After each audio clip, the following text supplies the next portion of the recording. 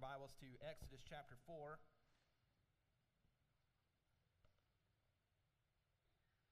Notice in the song, I Could Sing Your Love Forever, Brad conveniently left off the part about dancing. Skip that verse. He's trying to keep his job. David danced to the Lord, right? It's in the Bible. We're okay with that? All right. Just, we're going to be all right. Take a deep breath. It's for Jesus. It's not at a high school prom. You'll be all right. Exodus chapter 4, verse number 17. Exodus 4, 17. We do have our notes in the Bible app. Just want to let you know that we will not have PowerPoint behind us as far as points going through. It is a little harder as we're getting into story. We're telling narrative. A little harder to come with an outline, perhaps, because we're trying to keep it in a story format. So sometimes we'll have something up there for you, possibly in the application side. But besides that, we're just walking through the text. We'll be in Exodus 4:17, and we work our way down through, 4:18, work our way down through chapter 6, verse 30. If you hear last week, we just finished our moment on the backside of the mountain. God spoke to Moses from the burning bush. Moses realizes that he's unworthy. He's unable. He lived in unbelief, and eventually he's just unwilling. God, in grace, pushes Moses on. He gives him a helper, gives him his brother Aaron to go with him on the task, and tells Moses and Aaron, get to work. Now, I'm sure you and I have been put in positions where we're asked to do something you do not want to do. You ever been asked to do something you do not want to do? I'm sure our children here that had to do chores over this week were never asked to do something that they did not want to do. I would wager, though, that of the things that we've been asked to do, few things have compared as to what Moses has been asked to do, as far as in scope and its impact. The entire nation of Israel is still stuck in slavery. And God says, Moses, I want you to be my mouthpiece to lead them out. Now, Moses is not going to be doing the wonders and the plagues. The Lord will take care of all that. But he's choosing to use someone. Moses, you're the guy. So in Exodus 4:18 through 20, we see with much riding on the line, Moses takes his first step. And often that's the hardest step in obedience. Take the first one. The first step, child, listening to your parent about go cleaning your room. The best step towards obedience is turning from them and taking your first step towards your room. It's a good step. And you take the next one. And you take the next one. Then you get in the room, then you believe it or not, you start putting things away. Not under your bed. But as a first step towards obedience, sometimes that's the hardest one. When you don't want to do it, but you know you should do it. Moses takes his first step. He leaves the burning bush. He goes straight back to his family and requests in 4:18 from the head of his home, Jethro, his father-in-law. He asks, can I leave and go see my family? In verse 19, the Lord gives Moses a boost by informing him, the people that are seeking you, Moses, are dead. Those that are seeking you, they're gone. Perhaps this is a boon for him, an encouragement. And maybe, we don't know, maybe that is a reason why Moses feared returning. Because when he left, Pharaoh was seeking to kill him. And he thought, if I return back, the guy's going to try to kill me anyways. The Lord encourages him, hey, the people that are seeking you to kill you are gone. In 4:20, Moses' family pack up their bags and head to Egypt. Now look at 4:21. And the Lord said to Moses, when you go back to Egypt, see that you do before Pharaoh all the miracles that I have put in your power. Speaking of dropping the staff, turning it to snake, putting your hand inside, the leprosy aspect, and also pouring out water from the Nile, turning it into blood. But I will harden Pharaoh's heart, and he will not let you go. Now, we need to pause here, because some of us are going to have consternation over this phrase, I will harden Pharaoh's heart. I want to discuss this idea. In Exodus 9:16, after the sixth plague, the Lord tells Pharaoh through Moses, he is raising Pharaoh up to show his power, and so that God's name might be proclaimed throughout all the earth. To accomplish this, along with the deliverance of his people, the Lord will calcify an already depraved heart. We'll see in chapter 5 when Pharaoh asks, who is the Lord? So when Moses comes and talks to him, and we'll see this in a little bit, he'll say, who is the Lord that I should obey him? I don't know who you're talking about. I could care less to follow him. The Lord's going to calcify that heart that's already set in that direction. In that sense, he will fix the rudder of Pharaoh's heart for this time, for a purpose. His heart's going to be set on this in defiance of the Lord until the Lord can not just deliver his people, but also make sure his name is proclaimed throughout all the world, which we will see will happen. So moving on, look at verse number 22. Then you shall say to Pharaoh, thus says the Lord, Israel is my firstborn son.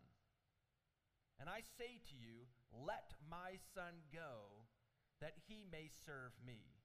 If you refuse to let him go, behold, I will kill your firstborn son. Here the Lord reminds Moses of all he's going to do and what he's supposed to say to Pharaoh. And in this verse here, we see four things, verses 22 and 23. First, we see the premise behind the command. The Lord tells Moses, Israel is my firstborn. This is a key statement in the book of Exodus. Israel is my firstborn. This is my son. That's the premise behind everything that's happening here. Then we have a problem. Well, what's the problem? If Israel's his firstborn, Israel's currently in shackles. Israel's currently enslaved. They are my firstborn. That's the premise. The problem is they are enslaved. And then we have next a promise to Pharaoh. What's the promise that he makes to Pharaoh? He says, let my son go that he may serve me. If you refuse to let him go, behold, I will kill your firstborn. The pharaohs of Egypt have enslaved God's firstborn. What have they done to the sons of Israel? You recall? They were told, the midwives in chapter 1, to kill the sons of Israel. They were told at the end of chapter 1 and beginning of chapter 2 to take the children and cast them into the Nile to kill them. You've been killing my sons, and if you don't obey me, it's coming back to you. Your son will be next. So we had a premise, Israel, God's firstborn, a problem, Israel's held in change, a promise, let my firstborn go or else, and now a purpose. For what purpose will God deliver his people? I know I've mentioned this purpose over the last coming weeks, but it needs to be said as often as we can say it. God delivers his people. Why? What does he say in the text here? Deliver them so that they might serve him. God did not deliver Israel from slavery so that they might live the Israeli dream of freedom. No. I will deliver you from Pharaoh so that you might serve me. You have a new purpose. I am yours. You are mine. There's constant connection through this in Scripture that there are two masters. You can be enslaved to the one or to the other. Whom will you serve? That's why Joshua says, choose this day whom you will serve. Will you allow Satan and sin in your flesh to reign over your body and send you on a path straight to hell? Or will you be chained to the Savior who makes you his son? And he gives you an inheritance forever and says, I will be with you forever and ever, and I will be your inheritance. Who is your master? And God delivers them for a purpose, that you might serve me. That's what it says in the text. So God shares this message, and after this amazing message from the Lord, have you been reading ahead? The amazingly peculiar story to follow. Now, some of you in here like to write. I would venture to guess, if you were writing this story, you'd not put the next couple verses in here. Do you see where we're going here, if you've read through? Now, how many honestly would ask in your head, what on earth is going on? Anybody? Come on, thank you. Thank you. The rest of you, we'll talk about lying later. You can repent of that later at the end of the message. You're like, sweet mother of Mary, what is happening? Who chose what? Why are we putting this in here? What is going on? Just go to Egypt already. Just get there. So So you have in this amazing message, this amazingly peculiar story, Moses and his wife Zipporah stop at a Motel 8 on the way. And as always happens in Motel 8, something bad happens. So they're sitting there going, what on earth is going on? And the Lord encounters, in Exodus 4:24 through 26, the Lord encounters Moses. And it seems, now there are a lot of uncertainties in this text. Besides the oddity of it, there are a lot of uncertainties. It seems, let me just give you my best understanding of what's going on. It seems that the Lord's meeting Moses, and Moses is almost at death's door, and the Lord is doing this. Why? There's a question. His wife, Zipporah, knows why. How? We do not know. But she knows the answer to the solution is to circumcise their son. At what age, we don't know. How uncomfortable this was for everybody at that moment? High. What exactly all took place, I will not describe here in detail. It's probably best for all of us. But this takes place, and you're going, what on earth? What on earth is going on? Why indeed? In Genesis 17:14, God told Abraham, every male child needs to be circumcised. It is a physical sign pointing to a spiritual picture that you have been changed. There's a lot we can go into that. We're not going to get into circumcision in the depths of this and how that works in the New Testament. We can get this into another day. But as we would say of baptism, that a physical sign is showing what has changed. There's the same kind of sense. So, you get that idea? So, we're not talking apples and apples, just trying to give you an idea of what is happening here. But the Lord tells Moses, this needs to happen. Obviously, Moses did not follow through. He has two boys. We see here one at least is circumcised, perhaps both. We don't know for sure if both ended up having this process done. We don't know if it's the firstborn or the second. If it is the firstborn, it amazingly fits the context of our text here. God just spoke about Israel being his firstborn. Pharaoh, if you don't obey and you don't follow me, you're going to lose your firstborn. But Moses, trying to lead his firstborn, can't even lead his firstborn into the basic steps of obedience to God. There is the crux of the matter. Why circumcision? It's the basic thing any believing parent would have done at this time. A basic step. Moses, how on earth are you going to lead God's son out of Egypt when you can't even lead your own child? Oof. Mom and Dad, you hearing this with me? That's a big oof, isn't it? There's a lot of application in a weird text about circumcision for you and I.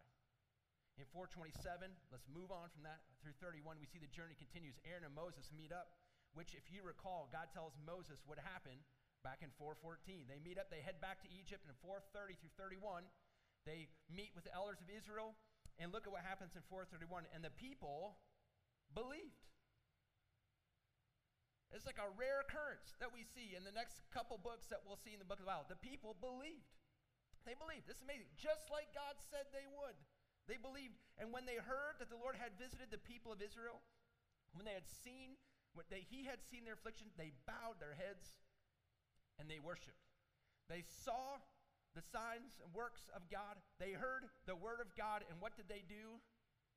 They believed and they worshiped. Great practice for you and I. Back in 4:1, Moses told God, what did he tell him? What did Moses tell God back in 4:1? They will not believe me. Out of the two people in the conversation, who was proven to be right?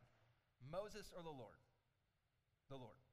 Out of the two in the conversation, who's omniscient and who's not? The Lord. Again, helpful for reminders for you and I in our conversation with the Lord, because Moses is going to have another one later on. And you can be like, I don't know that you could say that in prayer to Jesus. And he's going to say it. God is proven true time and time again. His word is right. So here we go. Moses and Aaron finally make it to Pharaoh in chapter 5. Look over at Exodus chapter 5. And they go before Pharaoh in verse 1. They say, "Let my people go that they may hold a feast in the wilderness." And how does Pharaoh respond in 5:2? Pharaoh says, "Who's the Lord? Who is Jehovah? I could care less. Who's the Lord that I should obey his voice and let Israel go? I do not know the Lord, and moreover, I will not let Israel go. Let me think about your question." No. So, I don't know who you're talking about. I don't know who Jehovah is. We got plenty of gods around here in Egypt. Pharaoh counted to be one of them. We don't know who you're talking about. And our gods rule and reign in this home. See you later. Take a hike. Moses and Aaron don't back down yet. So in 5:3, Moses and Aaron say, "The God of Hebrews has met with us. Please let us go a 3 days journey to the wilderness, that we may sacrifice the Lord our God, lest he fall upon us with pestilence or with the sword." They give Pharaoh a little more info. The reason why we're asking so urgently, because if we don't obey, as Moses just found out, right? If you're not obeying the Lord, it doesn't go well. Hey, this is going to happen to us, and so we need to go obey. That's why we're so urgent in front of you. The king of Egypt says in verse number 4, "Moses and Aaron, what are you trying to do here?" He goes, "Why on earth do you take the people away from their work? Get back to your burdens." Now, mom and dad, have you ever had this situation happen where your child has a chore and they pause the chore midstream to ask you a very pressing question, and they keep coming back to ask the question again and again, or it's like bedtime, and all the questions they have for solving the universe are coming up now? Just go to bed. Pharaoh, get back to work. What on earth are you doing? Get back to work. This kind of gnawed, it seems, at Pharaoh. Because in 5:7-9, it seems like he could not let this go, that they're fearful of this Jehovah God. And Pharaoh, it seems, thinks this is misplaced fear. Whom should they be fearing? Pharaoh's like, me. And so he calls in the taskmasters in 5:7-9. He says, "Hey, these Israelites that are building stuff with these bricks and making stuff for us with the bricks that they're making, don't give them what they need to make these bricks, because these turkeys just came in asking for a religious holiday pass. And if they have time for a religious holiday, they got time to go find more stuff. So let them go find more stuff." So without explanation, in 5:10-13, the taskmasters make Israel go make bricks without giving them necessary components like stubble and straw. So the people of Israel are scattered around Egypt trying to find the stubble and straw. And in verse 13, there's still the quota. The taskmaster is still expecting the same quota.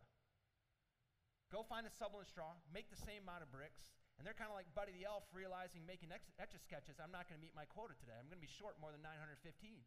And so they're sitting here working through this, going, this is not good. And it's not a joke, because it goes from bad to worse. We see they start getting beaten. Look at verse 14.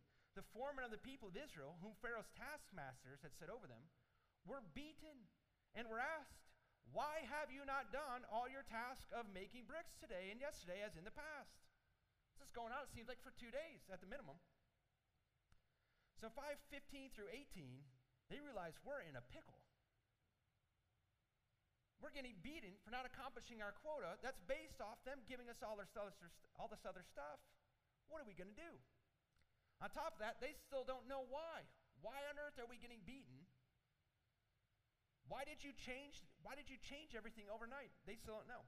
So in 5:16, they point this out.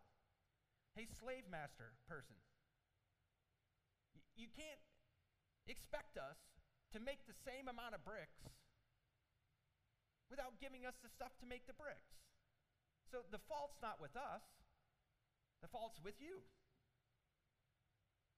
5:17 comes in. And they find out why this is happening. Look at 5:17. But he said, you are idle. You are idle. That is why you say, let us go sacrifice to the Lord. Apparently, you guys have sent an envoy to Pharaoh asking for a religious holiday. Get back to work. You guys got all the spare time. We're going to use it. Now put yourself in the shoes of these Israelite leaders. You've been running around Egypt trying to make this stuff happen. You're still getting beaten regardless. You don't know why they're doing this, and all of a sudden you know why now. Moses and Aaron. Those clowns were in here a couple days ago talking about deliverance. They're going to get us killed. Have you ever been the cause of someone else's pain? In the sports world, this happens often. You ever had this in sports practice where somebody decides they're not going to run the lines the way they should? Remember these days? And all of a sudden your coach thinks, oh, hey, Sparky over here doesn't think he needs to run hard. And what happens to the entire team? Take another lap, pals. Do another line drill. And what does the team do? They rally around uncomfortably. Sparky, you better get your act together because we're not going to keep doing this. Right? And that's exactly what the coach wants. Well, the Israelite leaders, they come around. Who do they find? Moses and Aaron. What are you guys doing? You're going to get us killed. And so in this process, look at verse 21. They said, the Lord look on you and judge. You've made us stink in the sight of Pharaoh and his servants, and have put a sword in their hand to kill us. What on earth have you done? Now put yourself in Moses and Aaron's shoes. This isn't the news you wanted. So in 3:9, and we could look back at 3:19 and 4:21, where God told Moses this was going to happen. He said, right, Pharaoh's not just going to go like, oh, you know what? You're right. Go ahead and go. See you later. He's not going to let them out unless provoked through a strong hand.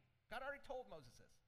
And we could throw the red flag and we could bring up HD instant replay and let, hey, Moses, remember when?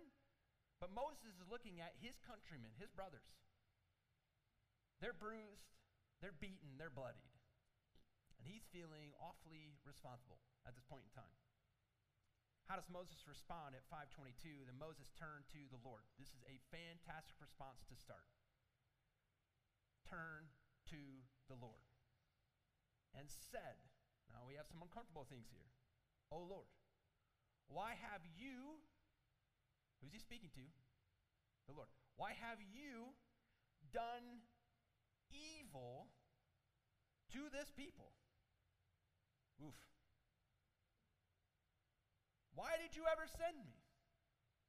For since I came to Pharaoh to speak in your name, he has done evil to this people, and you have not delivered your people at all. There's good in here. Moses turned to the Lord. And there are troubling things. And some of you recall in our study in Psalms that there are in the Bible raw emotions. There are. Do you know why? Because it's real life. It's real life.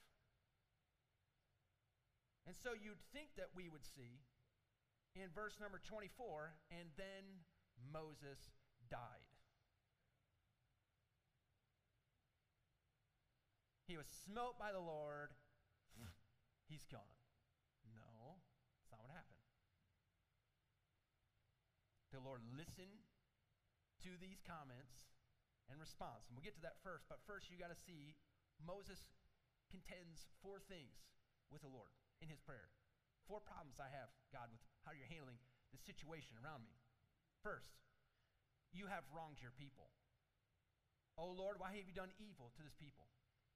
Second, you were wrong in sending me. Why ever did you send me? This is one of the first references we have in history of I told you so. Right? I told you this was not going to go the way you thought. Third, God's plan is ineffective. His plan stinks. For since I came to Pharaoh to speak in your name, he's done evil. And finally, Moses reminds the Lord, he's failed to keep his word. You have not delivered your people at all. Again, and the Lord smote him, and we moved on. No, the Lord gives grace. God doesn't say, you knucklehead, I told you. God doesn't throw his words back in his face. I told you this was going to happen. You should have been ready for this. You should have prepared the people for this. No, look what the Lord says in 6:1. But the Lord says to Moses, now you shall see what I will do to Pharaoh with a strong hand. He will send them out with a strong hand. He'll drive them out of this land. And Moses is like, I've heard this story before. And before Moses can get a word out, it seems the Lord continues in verse number 2. And before we get to verse number 2, because verse 2 through 8, you need to see verse 2 through 8. We do not have all the time to give you all the glorious news that's in verse 2 through 8, but it's fantastic. As we're reading through verses 2 through 8 of chapter 6, look for two phrases that are used often. I am the Lord, look for that, and the phrase, I will. Okay, so as we're reading through here, look for the phrase, I am the Lord, and look for the phrase, I will. God spoke to Moses and said, I am the Lord. I appeared to Abraham, to Isaac, and to Jacob as God Almighty. But my name, the Lord, I did not make myself known to them. Now what does he mean by that? Does that mean they did not know who Jehovah God was? They knew him? Did they not know him by this name? Or did they not know what the name meant or the breadth of it? What we know is that the Lord's revealing to himself to Moses in a way he had not yet to Abraham, Isaac, and to Jacob. By my name, the Lord, I did not make myself known to them. I also established my covenant with them to give them the land of Canaan, and the land in which they were sojourners. Moreover, I have heard the groaning of my people of Israel, whom the Egyptians hold as slave. I have remembered my covenant. Say therefore to the people of Israel, I am the Lord. And now we get from this past I have to I will. I will bring you out under the burdens of the Egyptians. I will deliver you from slavery to them. And I will redeem you with an outstretched arm, with great acts of judgment. I will take you to be my people. I will be your God, and you shall know that I am the Lord your God, who has brought you out from under the burdens of the Egyptians. I will bring you into the land that I swore to give to Abraham, Isaac, and Jacob. I will give it to you for a possession. I am the Lord. Man, what a fantastic section. Just God just bam, promise, bam, promise coming at you. This is who I am. This is what I have done. Here's what I'm about ready to do. And look at this section. It has two bookends to it. You see, notice how it starts in 6:2 and how it ends. What is it based on? How does it start and how does it end? Verse 2, I am the Lord. How does it end? I am the Lord. Who we are, what we do, and how we live is based on who God is. He is Jehovah God. He is the great I am. He just is. And we respond, you are. You are. Based off him being he is, the only he is, the one, the great I am, then we believe his word. He will do what he said he would do. Because he has done this in the past. He will do this in the future. I believe it. I believe. Moses is reassured in 6:9. So he goes and tells the leaders of Israel what the Lord has said and gets a different response this time. Instead of bowing their head in worship, they're shaking their heads. They're thinking this message is worthless. No, I don't think so. In 6:10 through 13, the Lord tells Moses, head back over to Pharaoh. Let's restart this conversation up. Moses is like, if the people won't believe me, how's Pharaoh going to believe me? Now, one might think the very next scene is, again, if we're writing the story, the very next scene would be where? In Pharaoh's home. Or, a better option, a genealogy. Is that what you were thinking? No? And then to follow the genealogy, let's recap what we just said here in the last few verses, which is exactly what takes place. So why the genealogy to follow in 6:14 through 25? It partially mentions the first two children of Israel, Reuben and Simeon, and their sons, and then it gets to the third son, Levi, and completely leaves off the other 9. This is intentional. Moses is establishing, it's again reading, so when Jesus spoke of the book of Moses, the book, the first 5 are one book, Moses is establishing the priesthood and the line of the priests going through Aaron at this point in time. So before he gets into the plagues, and the people of Israel are being led out, and we get into making the tabernacle and all that's going to come, we're going to pause here real quick to see that there is a priestly line that Israel is to follow spiritually as they are led physically. That makes sense. So it's not useless, random information. And if you like following genealogies, let me encourage you to look at, see here, 623. Good thing. And find out who Aaron's wife, the daughter of Minadab, the sister of Nashon, she's marrying into the tribe of Judah, and how's that work? That Judah and Aaron, the Levite, priest, king, all this all works. Study it out for yourself. It's pretty fun. Moving on. So we have the very end, this recap in 626 through 630. Aaron says, these are the Aaron and Moses to whom the Lord said, bring out the people. Like, I thought we just went through this. We did. But Moses is recapturing for the audience, his reader, this is who we're speaking about here. In case there's any question, let me remind you who's getting ready to go see, what line they're from, what's about ready to take place. That gets us Exodus 4:18 through 6:30. We've covered a lot of stuff. We've covered some odd stuff. Some highs and some lows. So what can we take away, and what does all this mean for us today? And let me talk to those here that claim to know Jesus as their Savior. First off, do you recall that odd story about circumcision? And the point was, Moses, how are you going to lead God's son out of Egypt when you're not even leading your own family in obedience to me? Christian mom, dad, grandparent, guardian, are you leading your families in obedience to the Lord? Are you leading your families in obedience to the Lord? How do you do that? Just in word? Go read your Bible. Or do you do it also in action? You show them. How do you show your child to be faithful to church? How do you teach them to love the Lord? We cannot force faith into the hearts of our children anymore. You can shove broccoli down the throat of an 18-month-old. You can try as you want. It may not work. And we can't force faith into the hearts of our children. But while they're under our roof, while they're under our care, we can do everything we can to show them the importance and necessity of loving the Lord their God with all their heart, soul, mind, and strength. Think of all you've done, mom and dad, grandma, grandparent, guardian. Think of all you have done, look at me, to ensure your child knows how to read, write, and add. You place them in the care of somebody if you send them to school for how many hours a day? If you're teaching them yourself, how many hours have you put in that? Just to read, write, and add.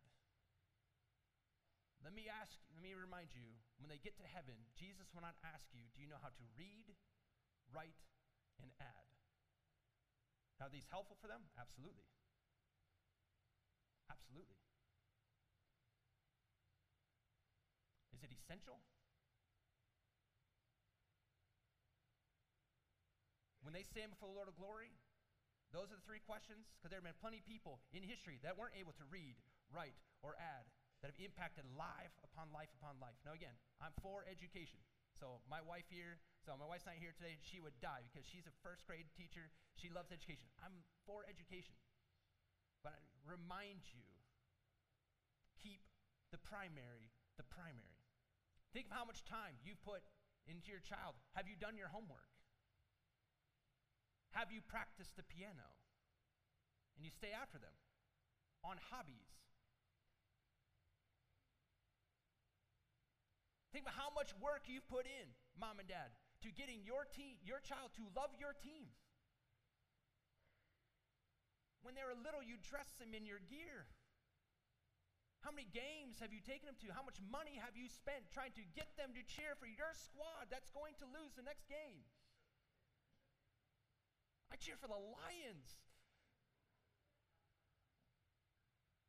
And yet my kids and love. Cheer them on with me as we watch them lose. All the time we spent. The time we've spent. Read, write, add, play, practice, practice, practice. Where's God in any of this basic step? Well, they're going to get a scholarship. Who cares if their school bill is paid for if they don't love the Lord? Who cares? We can get through a school debt if their heart is solely set on Jesus. Mom and dad, grandma, grandparent, up your game. Do the basics. Just the simple basics. I'm not asking you to give your life over to go to Tunisia. But if God calls, go. Bring them to church as often as you can.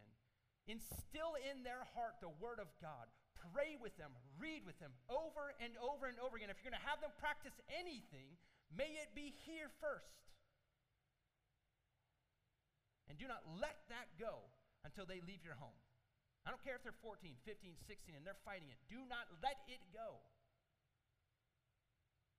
Do all you can to instill this in them. You cannot force it, but do everything you can to put that carrot in front of their face.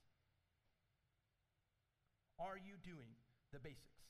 4:31, we see the people of Israel saw the wonders of Moses showed them, and they heard God's word, and they worshiped. When you see God work, when you hear God's word, how do you respond? Is it worship? Meh. Going along with the first sign of opposition in 6:9. Right? The people are worshiping in 4:31. In chapter 6, verse number 9, what's the first thing that they get opposition? And what do? I don't believe that. That's not proven true in my what? In my experience. Have you ever felt like this? My experience tells me that's not going to work. Christian, I beg you, please do not go this route of how you feel dictating the truth of Scripture. The Lord may allow you to go through hard times. He allowed his son to go through hard times, but with purpose. Why has he allowed them to go through slavery at this point in time so that he might lead them out, not just to deliver them, but that the world may know that he is the Lord? There's a greater purpose being cooked up by the Lord. You must remain faithful. Remain faithful to the word. Next, we see when trouble came, Moses immediately went to the Lord in prayer. Christian, when life throws you a curveball, do you go to God? You can say, well, I don't think Moses should have said what he said, but Moses at least went. As was his practice. That's what he did. He went to the Lord. It was raw. It was unfiltered. You're like, I don't know if I would have said it like that. And maybe not, but at least he was being honest with the Lord. And the Lord spoke back to him, and he knew he's right. And he followed him. Last, based on what we learn about God today, will you join me in praising God for who he is and what he has done? Think back through what we learned. He tells Moses and Aaron what would come, and it did. He tells Moses the elders would believe, and they did. He told Moses Pharaoh wouldn't let Israel go easily, and he didn't. God is omniscient. He's all-knowing. His word is true. Praise our God for being the faithful one, the true one. Then in 6:2-8, we see God as a great I am. He has appeared. He has established a covenant with his people. He promised to bring them out. Well, see, he does do that. He is their deliverer. Verse 6, he's their redeemer. In 6:6, he makes sinners his children. He makes sinners his people. In 6:7, he allows sinners to know him. In chapter 6, verse 7, and he gives them that which they do not deserve. In 6:8. Christian, will you join me in praising this God? As awful as we may feel, mom and dad, we may look and go, I need to do a better job. Amen. Well, join me as a failing parent, join me in repentance. But as soon as we're done repenting, turn and praise God that he gives grace. And that by faith, we can do the job we need to do today. Have you failed as a mom and dad at 1 o'clock today? No, hasn't come. By God's grace, we can be what we need to be. But let's praise our great God for allowing us the grace and mercy that we do not deserve. Man, he gives it in abundance. It's amazing to see how great our God is in this section 6:2-8. Read through this as time goes on this week. Lastly, friend, if you are here, I want you to understand a small phrase in Exodus 6, verse number 4. In Exodus 6:4, God tells Abraham, I also established my covenant with them to give them the land. God established his covenant with Abraham, Isaac, and Jacob. This covenant, this unbreakable promise of God was to give Abraham and his descendants a land, a seed, and a blessing to all nations. You can read about this in Genesis chapter 15. The land is the promised land, and coincidentally, whether you believe it or not, coincidentally, Israel is in the promised land today and has been since 1948. Out of all places they put them, happens to be there, the place God promised them. The third thing God promised them was a blessing to all nations. Well, how on earth can Israel be a blessing to all nations? And that comes back to the second one, the seed. Going back to the very first promise of good news, Genesis 3:15, where God promised Eve, through you, one is going to come that's going to crush the serpent's head. And we find out through Abraham that this line is going to come through. It's going to be a child of Abraham. It's going to be the one that will crush the serpent's head. He will destroy sin, death, and hell. He will give life. We find out at the end of Genesis, it's going to come not just through Abraham, but through a tribe called Judah. We find out in Numbers that this person that's coming from the tribe of Judah is also going to be king. The scepter is not going to leave him. He's going to reign forever. We get to the book of 2 Samuel, we realize it's not just going to come through any kingship, but through the line of David. We get to the book of Isaiah, and that this person from the line of David is going to be born of a virgin, and he's going to be called Emmanuel, meaning God with us, and he's going to be the wonderful counselor, the mighty God, the everlasting Father, the Prince of Peace. But by the end of Isaiah, realize that this one that's coming, this mighty one, this fully God, fully man, is going to have to die. He's going to be the suffering servant that will die for your sin and mine. He will take the sin that you and I deserve, and he will place it upon himself, and he will die the death. The Lord will place his wrath upon him, and he will take his children. He will rise them up in the last day. This is the promise. This is the seed. This is the way the blessing comes through all nations. And we find out in the book of John, in the beginning, the Word became flesh and dwelt among us, and we beheld his glory. Glory was the only begotten. God came down and was robed in flesh. He died the death that we do not deserve. In his name, died the death we deserved, and he did not. And his name is Jesus. Friend, do you know him? He established his covenant. He will keep it, and he has. He has. And as time goes on, it's only proven to be more true. Friend, do you know him? This covenant-keeping God, this promise-making God, what he says he will do, he will do. I beg you, do not stay on the side with Pharaoh in defiance to the Lord. Come to him, or he makes those who do not deserve. He takes sinners and makes them his own, makes them his children. Gives them grace and mercy, allows them to live with him forever. I encourage you, come to the Savior today. You can do so. You admit, like I, that we are sinners. You believe that Jesus is the Christ, the Son of God, and you call on his name. Whoever will call on the name of the Lord will be saved. If you have questions on how you can do that, please see myself, a Christian friend you came with. We'd love to talk to you about it. There is much in this text for us. Again, I encourage you, Christian, go back through 6:2-8, and maybe just in your own personal devotion time, just praise the Lord. He delivers. Amen. He redeems. Amen. He gives us what we don't deserve. Amen. He allows us to know him. Amen. On and on we can go. Praise God for his kindness to us. Let's bow for a word of prayer. Jesus, we come to you needy. We come to you asking that you would work in our hearts, you allow us to be what you'd have us be. Lord, for the moms and dads, the grandparents, the guardians in here that are taking care of kids right now, Lord, would you help us to do the basics as best we can. We would strive to do everything we can to encourage our children to love you with their whole heart, soul, mind, and strength. For those whose children are now gone, and they're now outside their home. Lord, would you give them wisdom to know how they can impart truth to their children as time goes on, though they're not dependent on mom and dad now, that they might be advisors in the things of the Lord. And would you help us, Lord, in times when we are struggling to come to you as Moses did in prayer? When we see you work, would you help us to respond in worship and not to doubt when the first sign of opposition comes?